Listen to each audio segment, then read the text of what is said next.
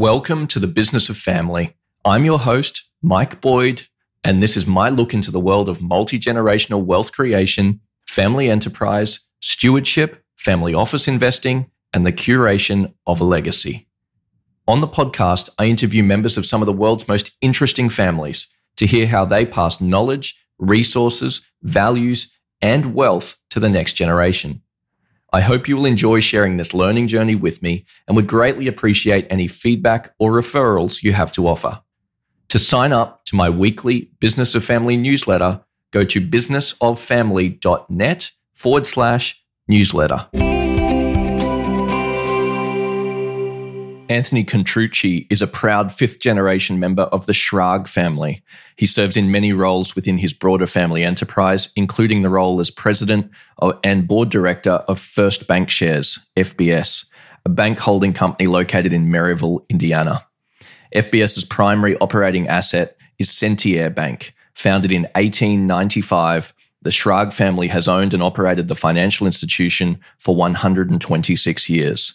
From humble beginnings, today they're the largest private family-owned bank in the state of Indiana, with approximately $5.8 billion in total assets, over 60 branches, and in excess of 900 associates. This conversation, which you're about to hear with Anthony, is a great inspiration for family governance. They have a very sophisticated structure in place, and there is an immense amount of take-home value for those listening today. I hope you enjoy this conversation as much as I did. Anthony, it's fantastic to have you on the show this week. Thank you again for making time to be here. Mike, thanks for having me. I've been looking forward to this. You have such an incredible and rich family history, 5 generations going on 6, as I understand it, a family business that's in its 126th year. Tell us all about it. I'm not going to tell the story for you. Please, if you can summarize 126 years in a few minutes, we'd appreciate it. What's the short version? Yeah, I will do my best. I don't excel at short typically, but it's a fascinating story. And just for context, for your audience, I'm a 5th generation married in member of the Schrage family. And so obviously my name's Anthony Contrucci. I'm Italian. My wife's family is German. And so they came over from Germany in the 1800s. And it's interesting. So Christoph Schrage, who my son is named after, came over to visit from Germany to what today is obviously Chicago, and what today is now Whiting, Indiana, in about 1840. And something about that trip, and it's like I wish when people ask you that question, if you could talk to anyone from the past, kind of who would it be? Christoph's one of those people. What drove him from Germany to the United States originally? What drove him specifically to Chicago? And then ultimately to stumble upon this just basically land, marshy, really uninhabitable land at the time, which today is known as Whiting. And it's a beautiful city, but fell in love with it, ended up, kind of fast forward a bit, bought his first tranche of land in what today is known as Whiting, went back to Germany, didn't come back for several years until about 1854, I believe it was, when he came back with his wife and his 2 children. He had a daughter and he had a son. His son was Henry, who would go on to be our founder of the bank, which today is known as Centier Bank. And so they come back over, they spend some of the time in Whiting, really one of the founding families of the town, and then end up spending most of their time living actually in Chicago. Henry goes to the war, and when he's when he leaves and he's honorably discharged, he was actually discharged out of Kentucky, ended up saying, well, where am I going to go now? Like, what's next? And the family had now 2 tranches of land that they had bought in what today is known as Whiting. So he ends up moving to Whiting, and he's working as a farmer, working the fields. He's working on the railroad at the time, and just got really involved in the town. And what I think is really fascinating, I'm going to skip over some history here because there's lots of decades leading up to 1895. But I always say this to people: I really believe our success as a family kind of exists, if you will, at the crossroads of this desire to be civically involved. The family has always been so passionate, we still are today, about the community. We want to be a part of that community. We want to be an intimate member of that community that understands what that community needs and is really involved in creating positive impact. And then on the flip side, again, it was this kind of this crossroads of this being involved civically, but then also because of just how the family was wired and their risk tolerance that I think we embody today. Because they knew the community so well, they knew the known and in many cases the unknown needs. They just had that risk profile to be entrepreneurial and provide the solution. So whether it was the first general store in the city of Whiting, whether it was the first post office or serving as the first postmaster, or later on in the family, Walter Sr. serving, I think it was 4 consecutive terms as mayor. I mean, you name it. We're always just so involved in helping to grow this community. And then again, in 1895, recognizing, Standard Oil's here. The population's at an all-time high. There is no financial institution. There is no bank. I mean, I literally close my eyes, Mike, and I envision people like shoving money under their mattress or digging holes in the backyard because there's no bank. And that's when the Bank of Whiting was founded. So several name changes since 1895 went from the Bank of Whiting to then the First Bank of Whiting, to then First Bank, and then to Centier Bank, which is actually interesting because it's a kind of a fabricated name. And the goal there was to accomplish a few things. And one was to recognize a century of service. So that's cent in Centier. Also to recognize that we were founded on Center Street and 119th Street. And then lastly, to recognize that we always strive to be that premier provider of financial services for the communities that we have the opportunity to serve. So that's kind of how Centier was born. And today our logo is fireworks because we are always celebrating. So we have a lot of fun together as a family, both the Schrage family and the broader Centier family, because we refer to all of our employees as associates and more importantly as family. And they actually participate in ownership of Centier through our ESOP, which is something that we are very, very proud of. So today, Centier is the largest privately held bank in the state of Indiana. We have about 1,000 members of that Centier family now, about $6 billion in total assets and over 60 locations. You're going to find our headquarters located in Maryville, Indiana, right off of 65 and 30. So if anyone that's listening is ever in the area, come by and say hi. The highest concentration of our retail locations are going to be really Lake and Porter counties, where you're going to find the most of our branches from a concentration perspective. But we've been growing and expanding throughout the state, and really proud that we've been able to bring hometown community banking to so many new communities over the past couple decades now. So that includes Fort Wayne. We have locations all throughout Tippecanoe County. We have locations all throughout what you call Michiana. So South Bend, which is probably most known for Notre Dame, Elkhart, Mishawaka, and then all throughout central Indiana, including a location in downtown Indianapolis. So, Anthony, it's an amazing story, and there's so much history there to unpack. Before I get into the family business side of things, I just want to ask, how's the banking business at the moment? Record low interest rates, big boom post COVID. Is it a good business to be in right now? I would say yes. I mean, it's interesting. We have historically, and again, I have the 126 year of data points to be able to say this confidently, but we tend to outperform during times of, market dislocation or pain. And there's several reasons for that, which I think we may get into later. So I'll pause, but it has been an interesting couple of years.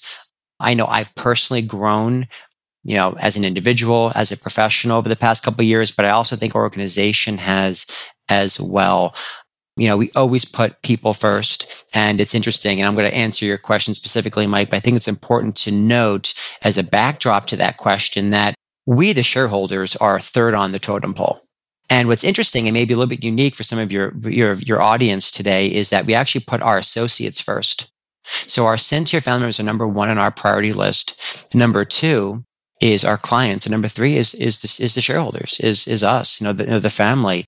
And we really believe that formula of putting people before profit is how you build long-term sustainable value that transcends generations.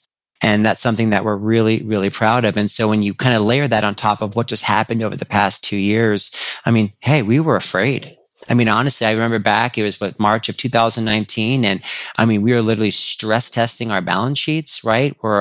Analyzing our capital position and all of our capital ratios. We're looking at our loan loss reserve. I mean, we were really fearful that we were going to have another, great recession, and specifically the impact that that had on our industry. And, fast forward, it's been our two best years in history.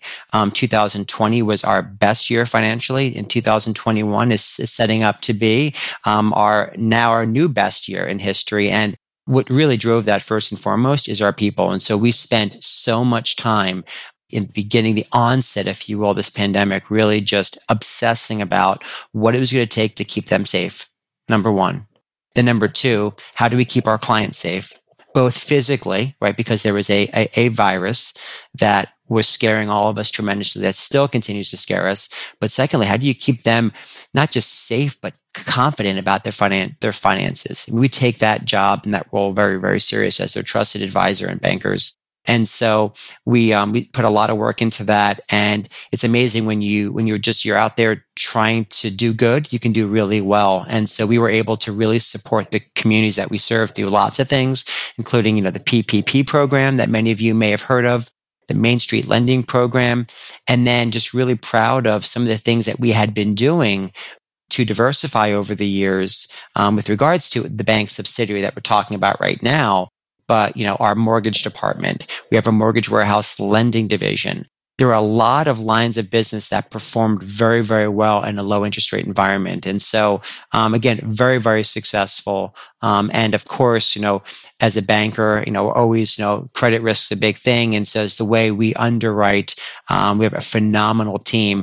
And so our balance sheet really held up very, very well. Oh, I'm pleased to hear it. It's fantastic. And I love to see that you're living your values. So, Anthony, I really want to get into the family business side of things. Fifth generation is a huge accomplishment in its own right, but you've married in as a fifth gen, which I think is, a further level of complexity and really, really interesting to see how you've joined the family business, and now play a key role. Can you tell us a little bit about how long you've personally been involved in the business and what your entrance sort of to the wider family enterprise was? And maybe if I can go further and say, tell us a little bit about the role that you're playing for the family enterprise today. Yeah, no. So I think it probably makes sense just to kind of share when I met my best friend and soulmate, my wife, Melissa. Again, I pinch myself every day because I literally married my best friend. And it just makes this journey called life so much more fulfilling and rewarding. And so we've been together, married 15 years. We're going on 16. And we were together 3 years before that. So it's kind of crazy. I just turned 40. It's like we've almost been together half my life, half our lives, which is such a blessing. And so I was in the family, for many, many years, and for all intents and purposes, I met my wife and her family when I was about 20 years old. And so I've been around. It's kind of like, it's interesting. I'm almost like and my brother-in-law, so there's my mother and father-in-law have 3 daughters. So now there's really kind of 3 and son-in-laws, if you will. And myself and my brother-in-law, Chris, he met Laura, who's the eldest daughter, around the same time in life too, kind of same age and stage, which is interesting. So it's almost like part of our lives we were raised by our parents, but, part of our lives we kind of been raised by, our in-laws, which is kind of interesting. But even though I entered the family so early, I really had no intention of working in the family business. I felt very, very fortunate that it was on the table, and I was always in financial services, but I kind of wanted to chart my own course in life. I've always been a little bit afraid of nepotism, to be honest. And so I really wanted to do my own thing. And my brother-in-law, and not to speak for him, but he really didn't, in the early years, didn't have, desire to work in the family business either. And so it's interesting. We kind of both started around the same time in life, about 30 years old. So we had, several years to go out there and build our own careers and learn and fail and grow and all those really important things. And so I've been physically working in the bank and the broader enterprise now for about a decade. And it has been an interesting decade to say the least. I've always been in financial services, just so some context again. Did several things in financial services over the years. I actually started in commercial banking. and did several different things there. My last role that I really enjoyed was as a private banker for a super regional bank, and then went on to spend several years in the alternative investment space. And so working with specifically hedge fund managers and on hedge fund management teams. And my specialty at the time was really on kind of client acquisition client acquisition strategies, capital procurement campaigns. In a world where you really can't market, how do you build relationships and source acceleration capital, if you will? And so did that for several years and just wasn't really finding it very fulfilling. And we had moved to Chicago, so we were in close geographic proximity to the family business. Before that, we were living in Miami, where I spent a lot of my earlier years, and just kind of got bit by the family business bug. And so started in wealth management, as you would expect, and spent several years there in couple different roles in particular.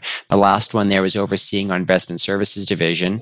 And then from there, we felt as a family and as a senior leadership team, it was time to really be more thoughtful and intentional about how we were engaging with the community. Again, going back to that history I shared with you, it's always been about the community. I really believe that we are still here today, not just surviving, but thriving, because every single time in our history when we were literally on our knees, and there have been those times, Mike, and you can read about it in the book.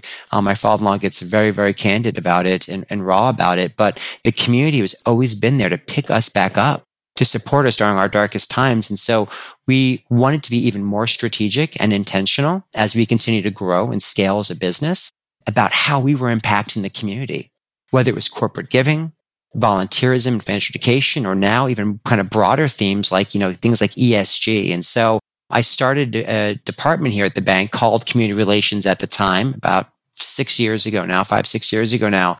And that has been just a fantastic journey. And I've really enjoyed that. And then now I'm really spending my time is kind of in three different areas. One is at our financial holding company level. So Centier Bank is owned by our financial holding company called First Bank Shares that we actually founded in the 1980s to allow us to continue to grow. So I'm spending a lot of time there, and I'm sure you have some questions about that later, so I'll pause there. And then I'm spending a lot of my time as well on our family governance. I've had the opportunity, because the family's allowed me to lead that effort for us over the past about 8 years now, and then also our family office. So between the family office, the family governance, and the holding company, I am pretty busy. Yeah, it certainly sounds like it. You've got the bases covered. And I love to hear that, you've married into the family. You play an important role, obviously, in the family and the business, but you're also leading the governance efforts, which I think is extraordinary. So I'd love to hear how the family operates, how it's made it to 5 generations at an enterprise level. But maybe if you can take us through sort of some of the structure first. Who owns it? How has it passed down through the family? How have you managed to keep it together in this structure so far?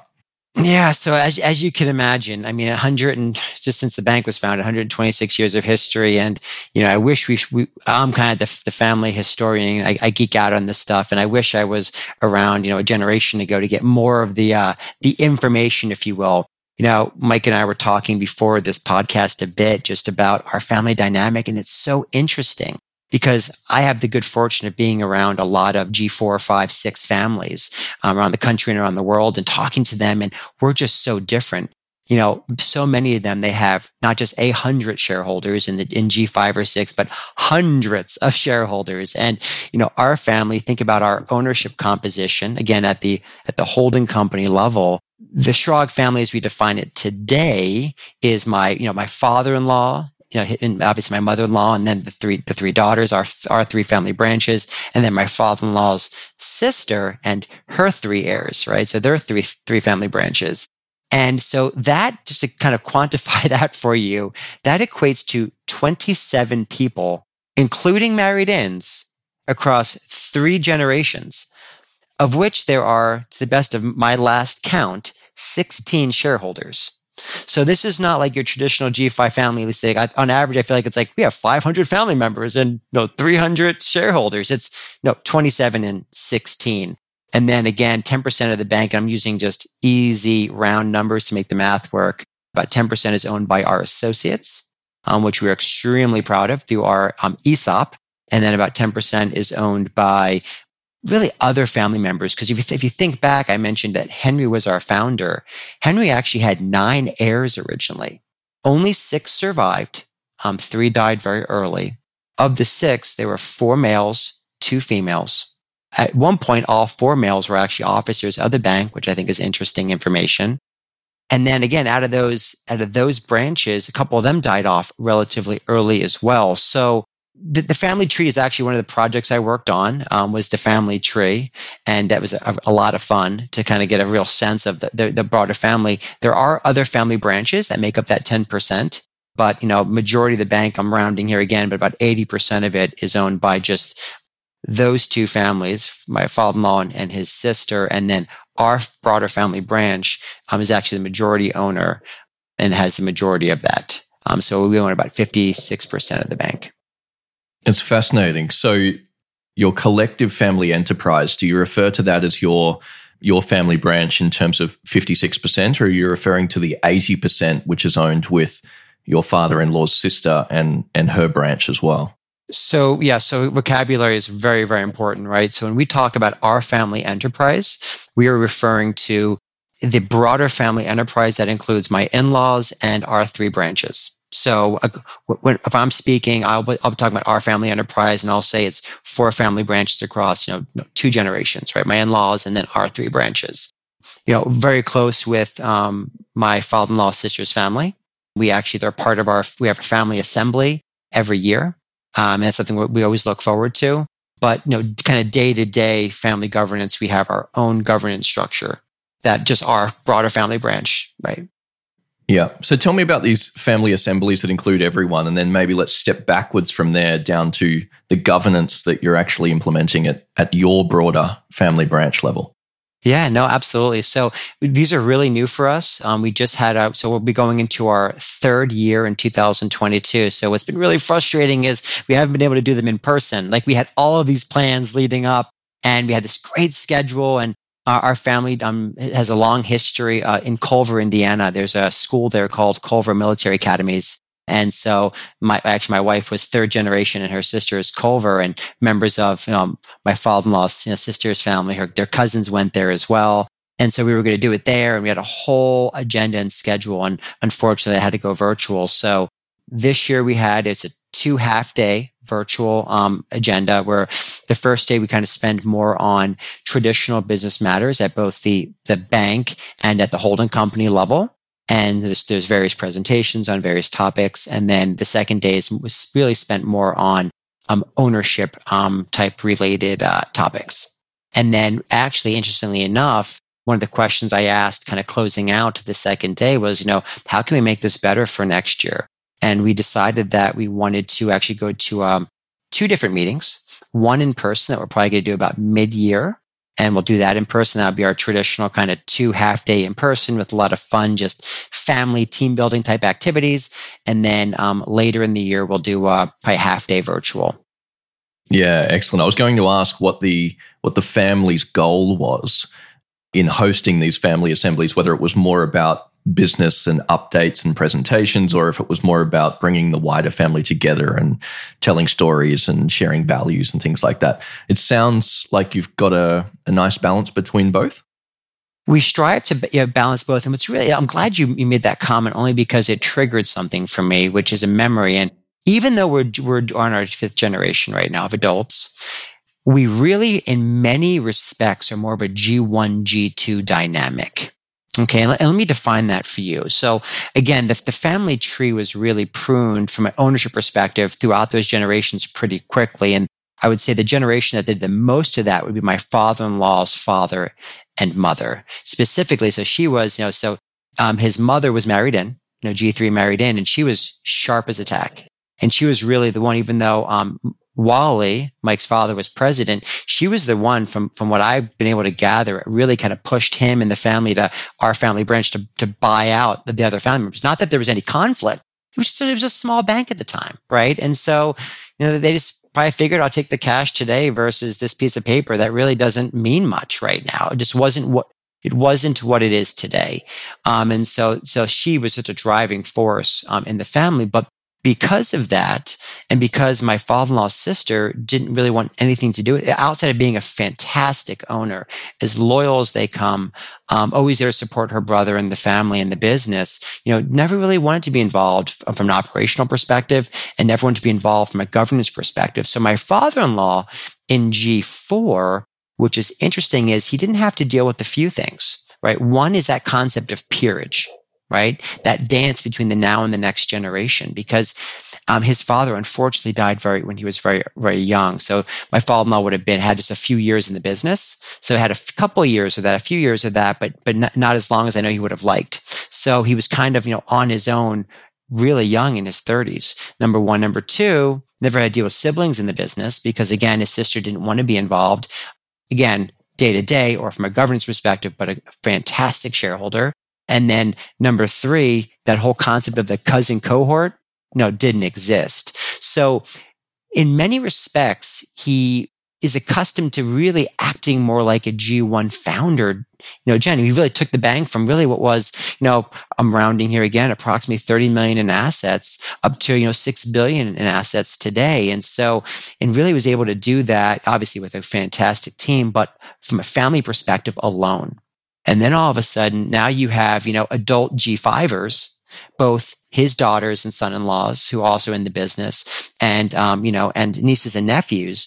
And all of a sudden, you realize you have to start to maybe modify how you communicate, and how you move through the world. And kudos to him. I mean, he has just, for being in his early 70s, has just really challenged himself to adapt to that dynamic, which many can't do.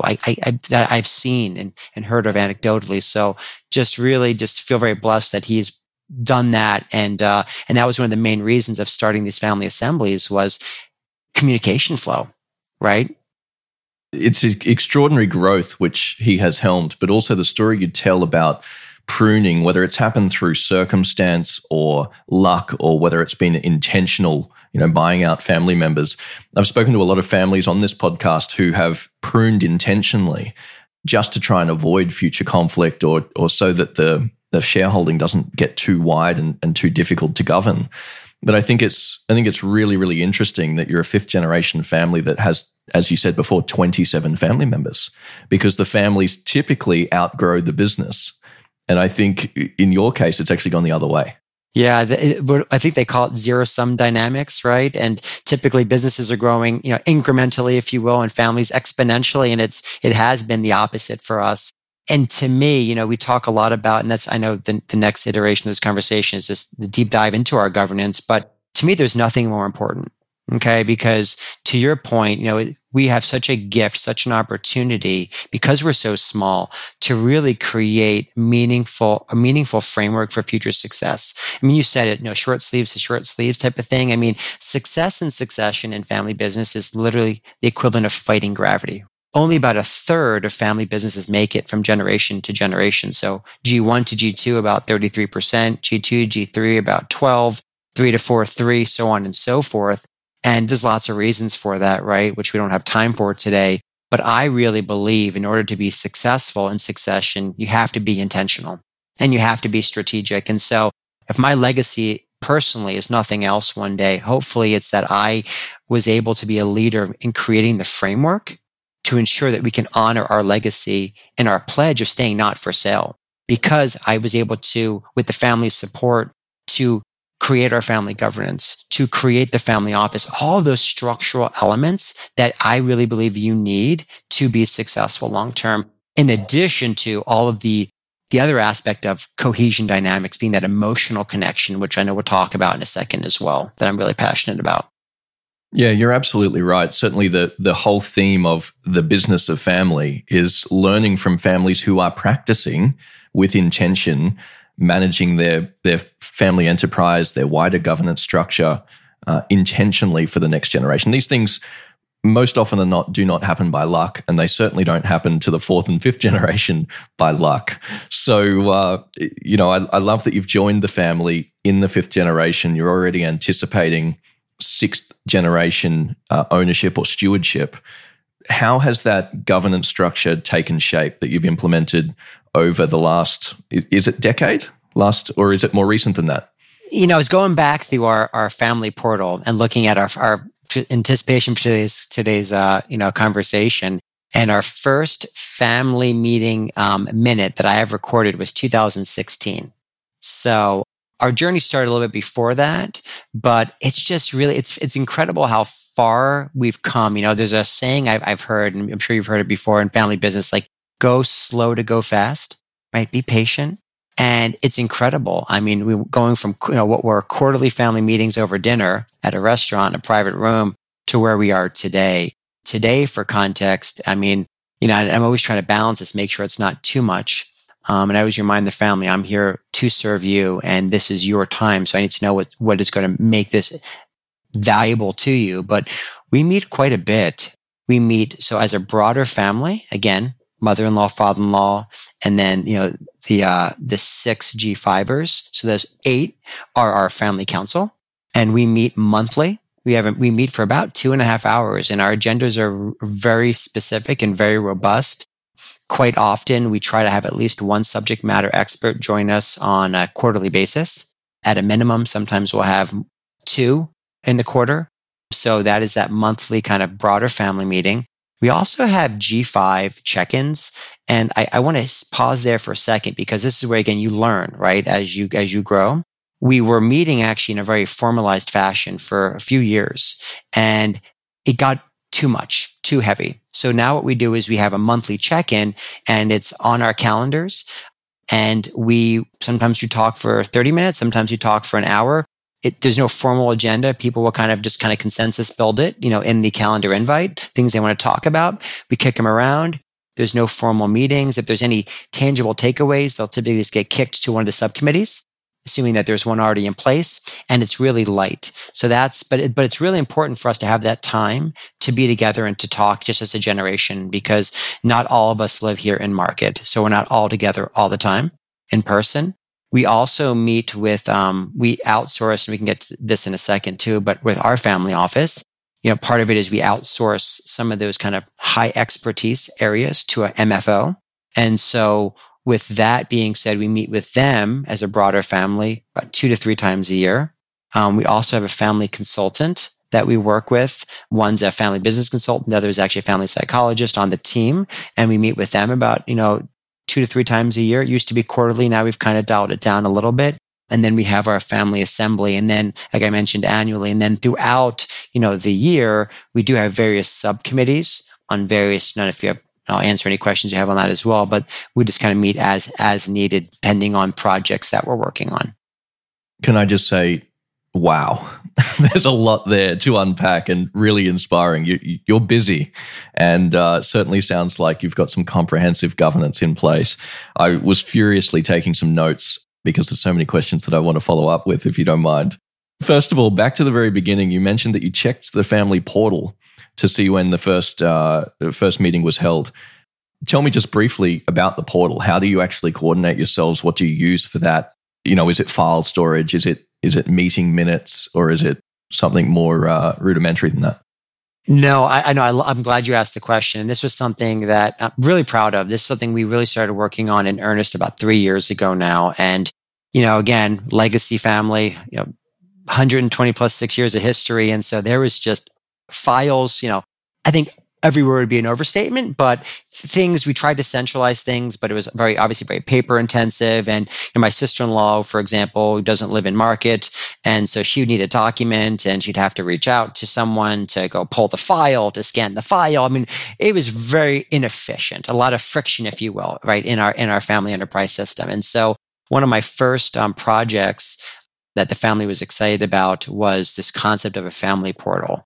And it was overwhelming at the time, to be honest. It was one of those things like, God, there's just so much to do, and we're not done yet. I don't think there's a destination. I think it's just an endless journey. But we really, I engaged our head of IT within our bank subsidiary to pick his brain on this. And there's lots of kind of turnkey solutions out there. I'm not sure if we can mention names or not on the podcast. Trusted Family is one of them, and I think they do a great job from what I've seen and heard. At the time when we started this journey, it was still earlier in their journey, for example. So it's like, do you build it or do you buy it? And so after a lot of thought, the bank and our holding company was already in the process of converting to Microsoft Office 365. And so we said, well, why don't we just build it ourselves on 365? Obviously it's completely separate from our business. And so we did that. And so it is become quite comprehensive.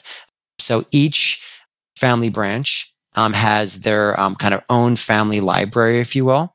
And then there's also a whole nother library for all the shared family assets, as well as all of the family governance. So whether it's our family constitution, all of that's in there with all of our policies that we have. I mean, everything from any trust document to operating agreement, you name it, it's in there somewhere. And so it's been a great tool and really helped create a lot of efficiency for the broader family as well as the family office team. If you had your time again, would you use an off-the-shelf solution today? As you said, they were early in their journey when you were building. Has it grown into a bit of a beast? Or if someone's listening to this and they're in a similar position, what would you recommend based on your experience? I am so glad you asked that. And I promise for the audience, this is not like I did not tee this up, but I just got an email from a trusted family, and I will share some of the tools and technology that they have today. And I'm sure there's other solutions like them are pretty interesting. So, from the capability of doing surveys that are all kind of baked in. And so, I think it would be a harder decision today. I think when I made the decision and we made the decision a few years ago, it was pretty easy to just kind of, let's build it. It is quite the beast. I think it's worth all the time, energy, and resources, but I think it'd be a harder decision to make today. I couldn't tell you what direction I would go because I just haven't really dug into it in a while, but I think it'd be a harder decision with what I know now. Yeah, thank you. The G5 check-ins you mentioned, are they in addition to the monthly meetings that you're having with the family council? Are they just a separate check-in and both occur monthly? Yep. So we meet as a family again, broader family for 2.5 hours. Those were always in person. Now, obviously, in the world we're living in today, it's whoever's in town is in person as long as they can be here.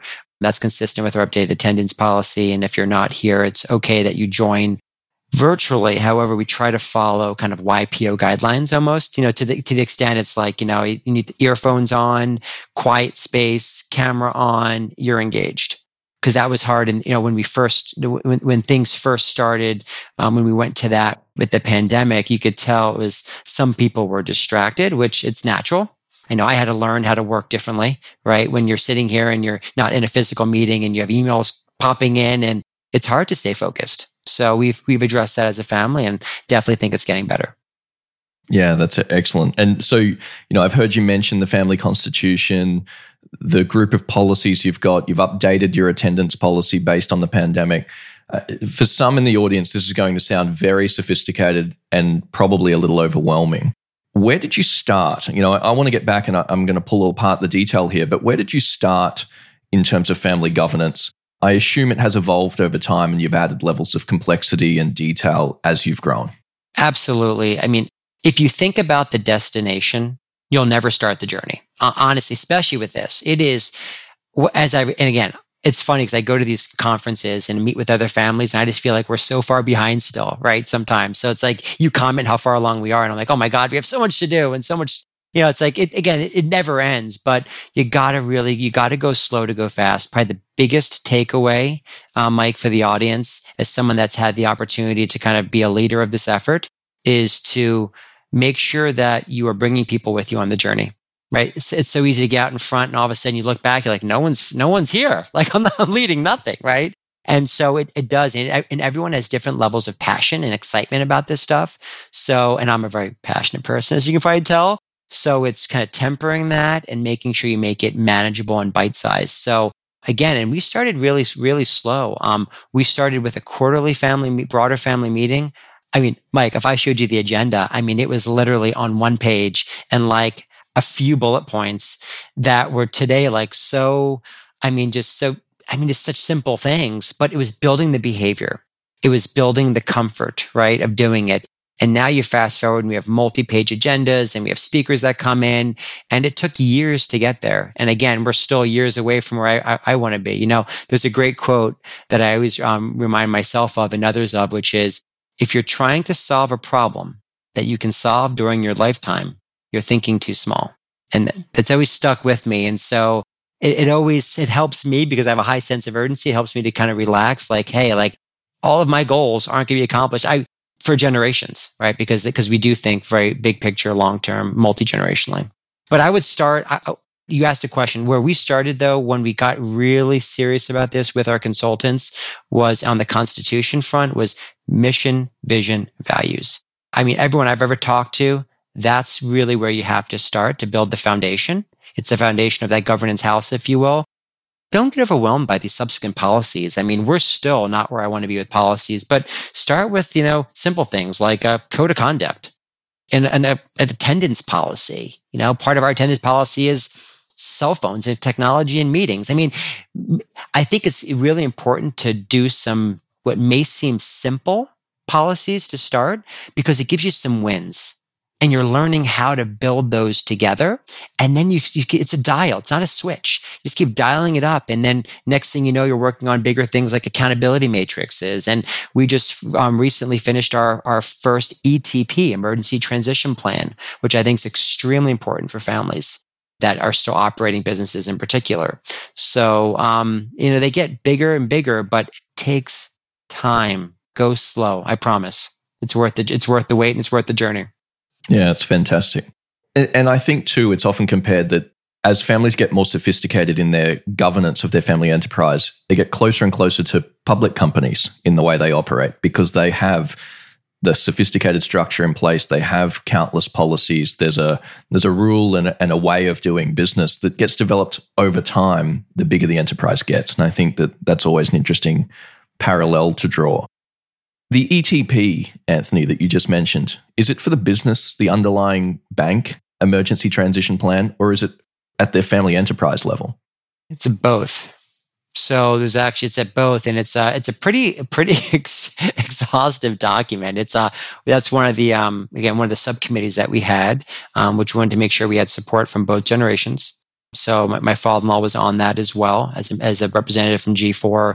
Obviously, as a business of our size, we have, all the business continuity planning in place and all of that. But, for us, ETP is, if dad gets hit by a bus tomorrow, that proverbial bus, what has to happen specifically from a communication perspective to instill confidence? And that confidence has to be instilled in multiple audiences across a multitude of mediums.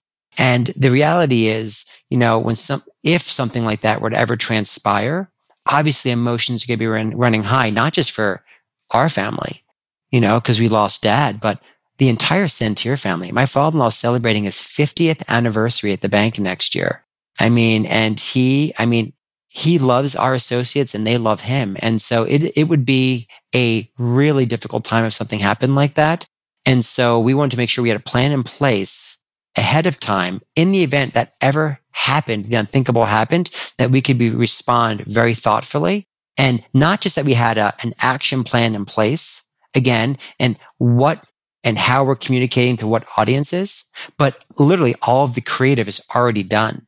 We're actually filming we were filming in December, actually, our whole generation with my mother-in-law. She'll be there for that. But we have to figure out, what is she going to be in? What is she not going to be in? How do we work with our team that's filming this to make sure we have enough flexibility? And God forbid something happened to mom and dad together.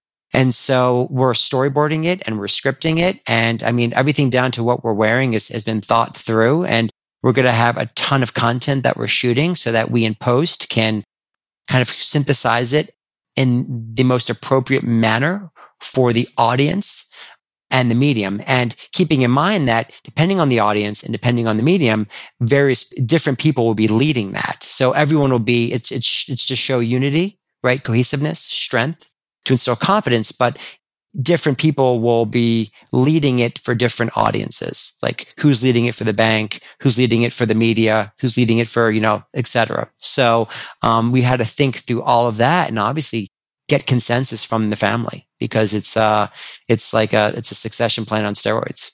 It's just phenomenal. I've never heard a family enterprise take it to that level, but of course the amount with which you're intertwined with the community and the role that you play, I think it's makes so much sense. But the detail that you've gone into to manage communications is just really, really amazing. One more follow up there, Anthony, on all that you've taken us through.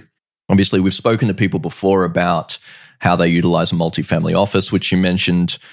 We've spoken to countless family business consultants, and there's various different ways to do that. But we haven't often had a lot of conversations about a family psychologist, which you mentioned. Would you mind expanding on that for us, please, and how you've engaged someone and perhaps what they've taken you through as a family?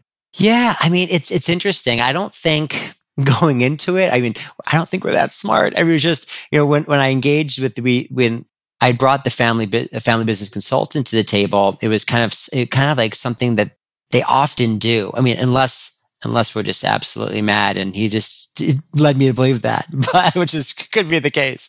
No, but in all sincerity, a lot of times when I talk to people, that tends to be like there's someone that really focuses in on the family business enterprise side of things, like all the things we're talking about. Like, they were part of us. They were a resource for us when we went through this ETP exercise, right?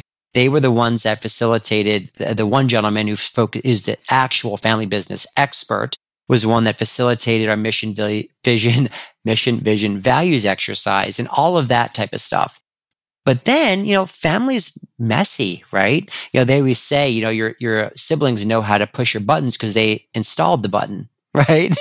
When you were probably 6, when they stole your XYZ. And so it's been really valuable, because sometimes I think, and I think everyone can probably, this resonates with probably most people, but sometimes it's just, you can't get out of your own way, and it's just how you're communicating. And so I think one of the things that this individual has brought to the table for us, and we all meet together at the same time. So it's not like we have different meetings, but is they can kind of hit pause sometimes and, hey, is this what this is what I'm hearing? Is what you're really trying to say? Or, so-and-so, is this how you're understanding it? Because I think this is the intent, and clarify if it's not the intent.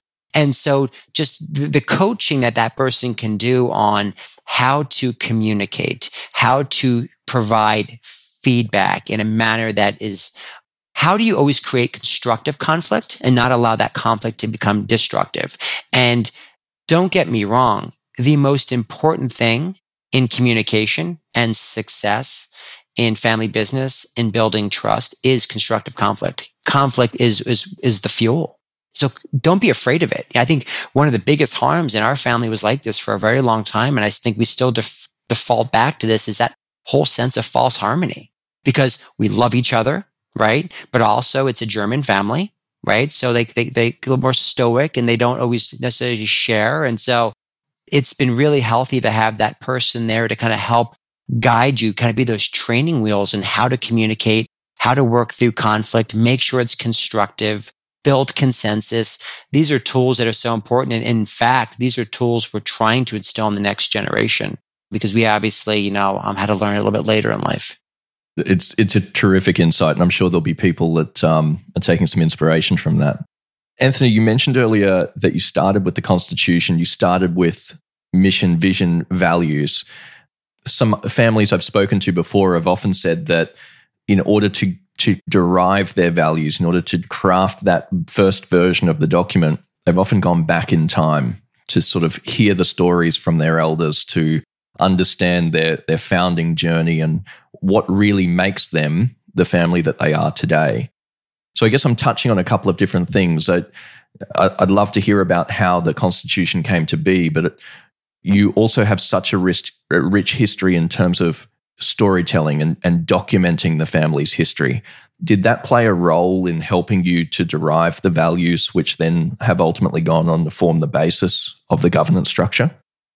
Fantastic question, Mike. And what's interesting is all the things I think you said you were going to ask me about in a bit, just about some of the things we've done to document our history. That all actually came after we did this exercise. And keep in mind too, because we did this now a few years ago, keep in mind too that we only have a G4. right? So we haven't had G3ers around for a really long time. I mean, not since I've been, well before I came into the family, right? So we're talking decades now. And so the history we have really lived and lives, within G4. And so, yes, absolutely. And they were part of that process. And I do think for your audience, and not that it can't be done, and I'm sure many families have done it successfully, but I found it was really important to have a facilitator there to help with that process. And again, it was really fun because you start with, the kind of the ocean of values, for example, and then you really start distilling it down. And it's really more of an art than a science.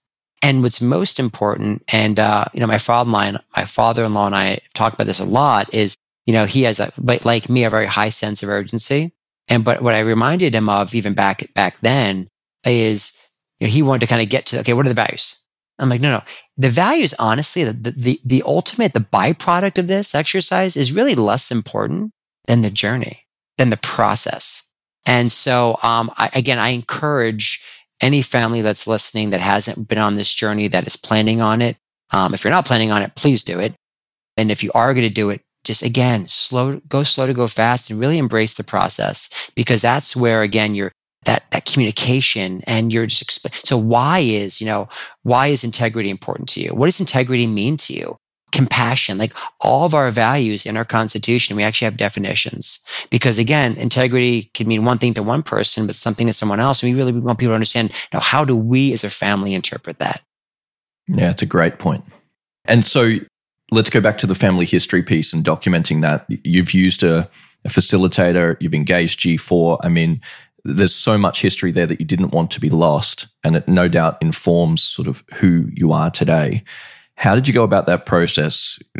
You've got some, I almost don't want to spoil it for you, but you've got some incredible structures that you've put in place. Can you tell us about them? Again, Mike, candidly, I mean, where we are today, I pinch myself because I never would have thought we would have accomplished what we've accomplished. It was more of like a domino effect than anything. And that's one advice I always try to give people when I hear, people, next geners, whether it's in a family business or just someone I'm mentoring, and they're like, I'm just waiting for that opportunity to come. I'm like, you're waiting? Like it's going to just come to you? Like success requires action. Like you got to be moving. It's a contact sport. Good things just happen. They kind of snowball, right? And so it was the first family business conference I was ever at. And I was at a table with a family out of Chicago that I'm sure many of your viewers would know. And they mentioned that they had just completed a family book. Now, this is probably 7, 8 years ago now, maybe longer. And I'm like, a family book. I'm like, I don't know what that means. I mean, keep in mind, like a decade ago, no one even in our family even knew what family governance was. We never really thought of family business the way we do today, or didn't have an enterprise mindset. And so I'm like, what is a family book? I'm like, oh yeah, well, we documented our family history and we hired this publisher and this author. And I'm like, that's really cool. So I kind of filed it away, and we're a very frugal family, and I knew that's probably gonna be very expensive. So I kind of like, when's the right time to like pull this rabbit out of the hat? And waited till we were a few years out from our 125th anniversary, which happened last year. And so, a couple years before that or so, G5 talked about it. We were all in support of it and took it to a family meeting. And at first, G4 was a little bit skeptical, and because I didn't want it to be like this braggadocious thing, like, look at us. And we all said, absolutely not. Like this, we want this to tell the whole story. We want it to cover all of our successes, but more importantly, all of our failures. You need the good and the bad. We want this you can't appreciate something if you don't know how hard it was to have, right? Or you didn't have to work for it. And so we wanted future generations of our family and of our Centier family, any future associate, wherever they fall within the family enterprise, to understand how hard this journey really was and how much love and passion and fear and failure went into it.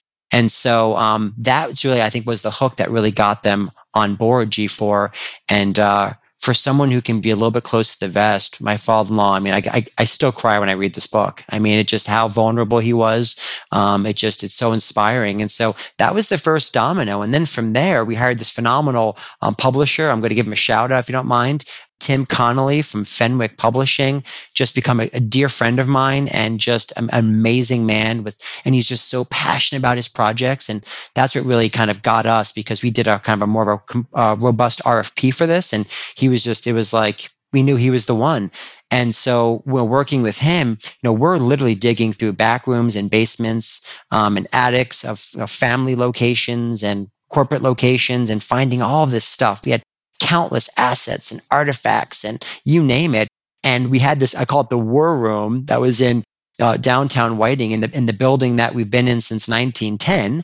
And we had this huge room with, I'm telling you, Mike, table after table of piles of stuff, newspaper articles, old call reports, you name it. And I looked at the publisher, Tim, and my father-in-law was on his way. And I said, what are we going to do with this stuff when you're done? Because he was photographing all of it for the book. And I'm like, what are we going to do with all this stuff? I'm like, it needs to be organized and cataloged and preserved. And I'm like, I just don't even know where to start. So I got the buy-in from the family and my father-in-law to hire a corporate historian. And to this day, we still have a corporate historian full-time at Centier that does all of the history for the bank and for the family. And he just does a phenomenal job for us, Andy. And then that was the second domino. And then from there, I had this other kind of dream that I'd filed away, and it was a museum.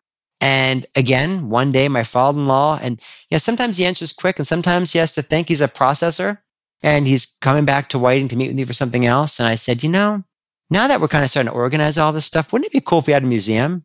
And he's like, that'd be really cool. He's like, let's do that. So now we have our Centier Museum, and it's just been, there's the Schrage family mansion in Whiting that we're really proud to be able to work with the city of Whiting on the restoration and preservation of that. So there's just been a lot of things that we've done. And, I don't want to get lost in the weeds here. It's not about the things. It's not about the book. It's not about, the museum. It's not about the mansion. I mean, they're all really special and really important. But what it's really about, and I live by this, is you have to understand cohesion dynamics. And it's something I learned very early on. And I actually learned this. I went through the Next Generation Leadership Institute at Loyola's Family Business Center. It changed my life, 18-month program years ago. And talk a lot about that and the dynamics of cohesion that you need. And part are for the family and part are for the business and part are financial and part are emotional. And so all those assets we just talked about are what my investment thesis is, investing in the family, is that those things are the things that are to keep the family emotionally tethered to, emotionally connected to the family and the business. Because if you're not emotionally connected to it, then it's just an investment. And your filter that you use to look through to make decisions is very different. If you're just putting on an investor hat versus I'm putting on, I'm an investor, but more importantly, I'm a steward. And there's something here that's so much more important than dollars and cents. And knowing, even if you're an heir or an inheritor or the next generation, knowing that you're part of this story, part of this enterprise that is so much bigger than yourself. We've talked about it a couple of times on the podcast before, that children growing up who know their elders' stories, and particularly stories of resilience or the trials, tribulations, the failures, actually these children grow up more resilient. And so I love that you've got the family book, which leads me to the next generation. You've got a sixth generation sort of. How old are they? Are they involved? Do you anticipate they'll be involved? How do you look toward the future of the family enterprise? Yeah, so they range between 8 now and almost 12, and there's 4 in our family branch. Now, okay, when I say, our broader family branch, right? So that'd be my son, my daughter, my niece, my nephew. If you expand it to our, that family assembly, there are several others, and there's actually those now, I think 18. I'm trying to remember. So it's 8 to almost 18, right? So, and there's actually 11 in G6. So kind of breakdown of our family would be 11 in G6, 12 in G5, and 4 in G4. But, one of the biggest mindset shifts for us that will lead me to answering your question is how we think about our enterprise. For so long, it was, the legacy was the bank, at least while I've been around for the past 20 years or so.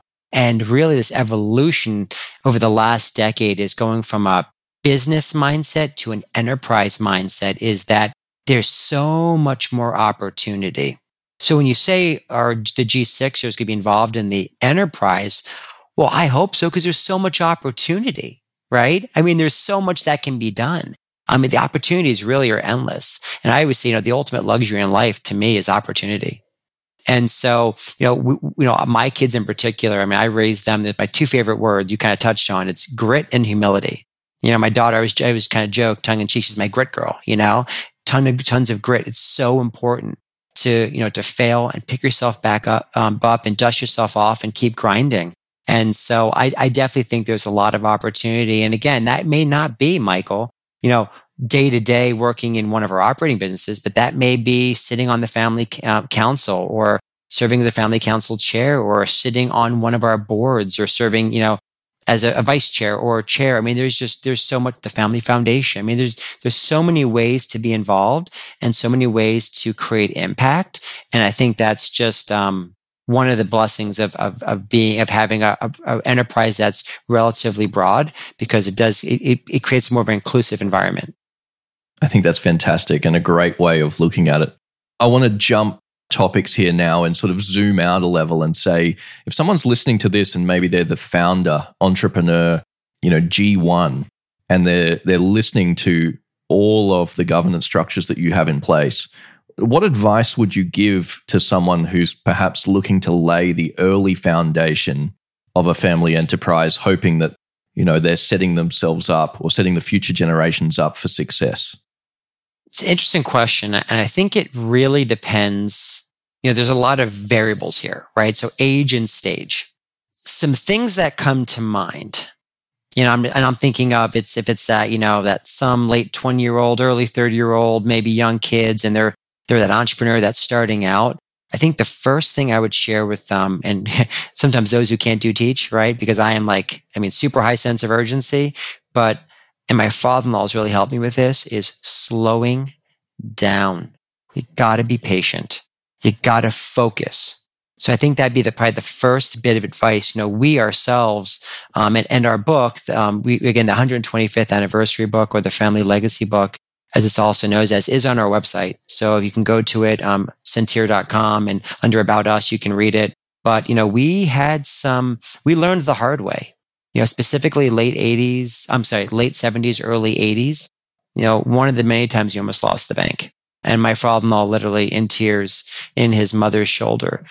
I was the one that lost it all. And that was because he was trying to grow too quick. And we talk about that a lot as a family, about being patient. And what's really cool is we actually have a very successful independent director on our bank board. And I was talking to him not too long ago, and he's CEO of a very successful business, and said, what's one of the things I learned from your father-in-law is being patient, growing in a very calculated manner. How that over time, it's so impactful. So that'd be number one. The other thing would be to always save. One of the things one of the lessons I've always learned from my parents and from my in-laws is always live below your means. And in the context of a corporate setting, to always save, right? Obviously as a bank, we have, we're a little bit different in how we're regulated with capital ratios and all of that, but always building, your capital cushion, right? Always having reserves. And, again, if you want to be a successful multi-generational family business, there's going to be years or decades or longer periods of time that are really hard. And if you want to make it through, and keep in mind, we made it through the Great Depression. We made it through the Great Recession. We made it through a lot of other crises, and we've seen a lot. And we've always done that because we've always been very, very frugal, very good stewards of capital. And that's important, number one, because you have the reserves to make it through to the painful periods. But back to your first question when we kicked this podcast off, was having that additional financial capacity allows you to be opportunistic. So during times of dislocation, there's always opportunity. So, again, it sounds, I don't know, I don't always like hearing myself say it, because obviously there are those in pain during those periods of time, and that breaks my heart.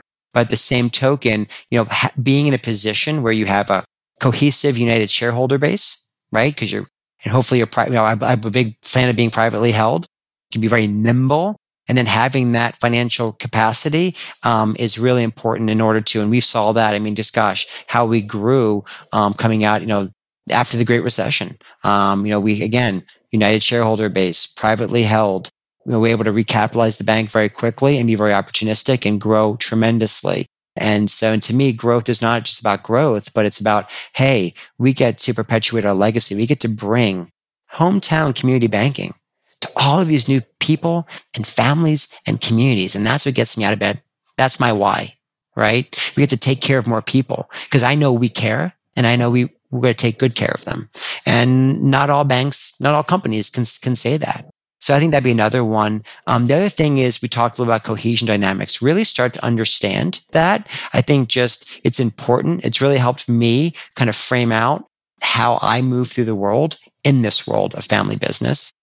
And I think that's enough probably for now. But there's just some things that just kind of jump out at me that I think will hopefully be meaningful to those that are listening. Incredibly meaningful. Thank you. There's some excellent advice in there. I'm curious now to just explore the more recent years in the journey, maybe over the last 5 years. Have you changed anything in the family dynamic or the way you manage the family or the family's wealth that you say, I wish I knew this sooner? Is there a new habit or a new behavior or something that you've adopted that was really meaningful to your journey? So I kind of touched on it a little bit, but I'm glad you asked because I'd like to expand on it. So I appreciate the opportunity.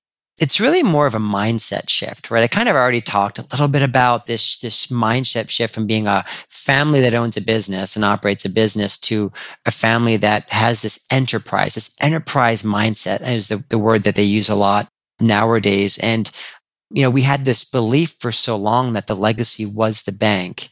And now I really believe, especially I think it's accelerated this belief in this mindset of the last 5 years that the legacy is the enterprise. And at the end of the day, it's not just the enterprise, but truly the legacy that fuels the enterprise is the culture. And when you think of it from an enterprise perspective, what that has meant for us is that we think about diversification differently. For so many years since I've been in the family, it was almost like, no. We continue to reinvest in the bank. And we still continue to reinvest in the bank. But we're now, whereas before, years ago, most of the diversification was happening at the kind of individual family branch level. Now we're open to really diversification at a different level, right? In a different context. So that's one thing that mindset shift changes. The other thing is how we think about distributions. Also, because of that, we're recognizing that increasing distributions is important because it allows you then to fuel that diversification, right? And the different buckets that we have and kind of where and how we do that. When you think of it more from an enterprise perspective, I think it also gives you the fuel to lean into family governance and to a family office, right? Because especially when think of it, I mentioned we're kind of a little bit more like a G1, G2 dynamic. So all of these things I'm talking about as a next gener, right? G5er, governance and office. It's just structure. And what does structure create?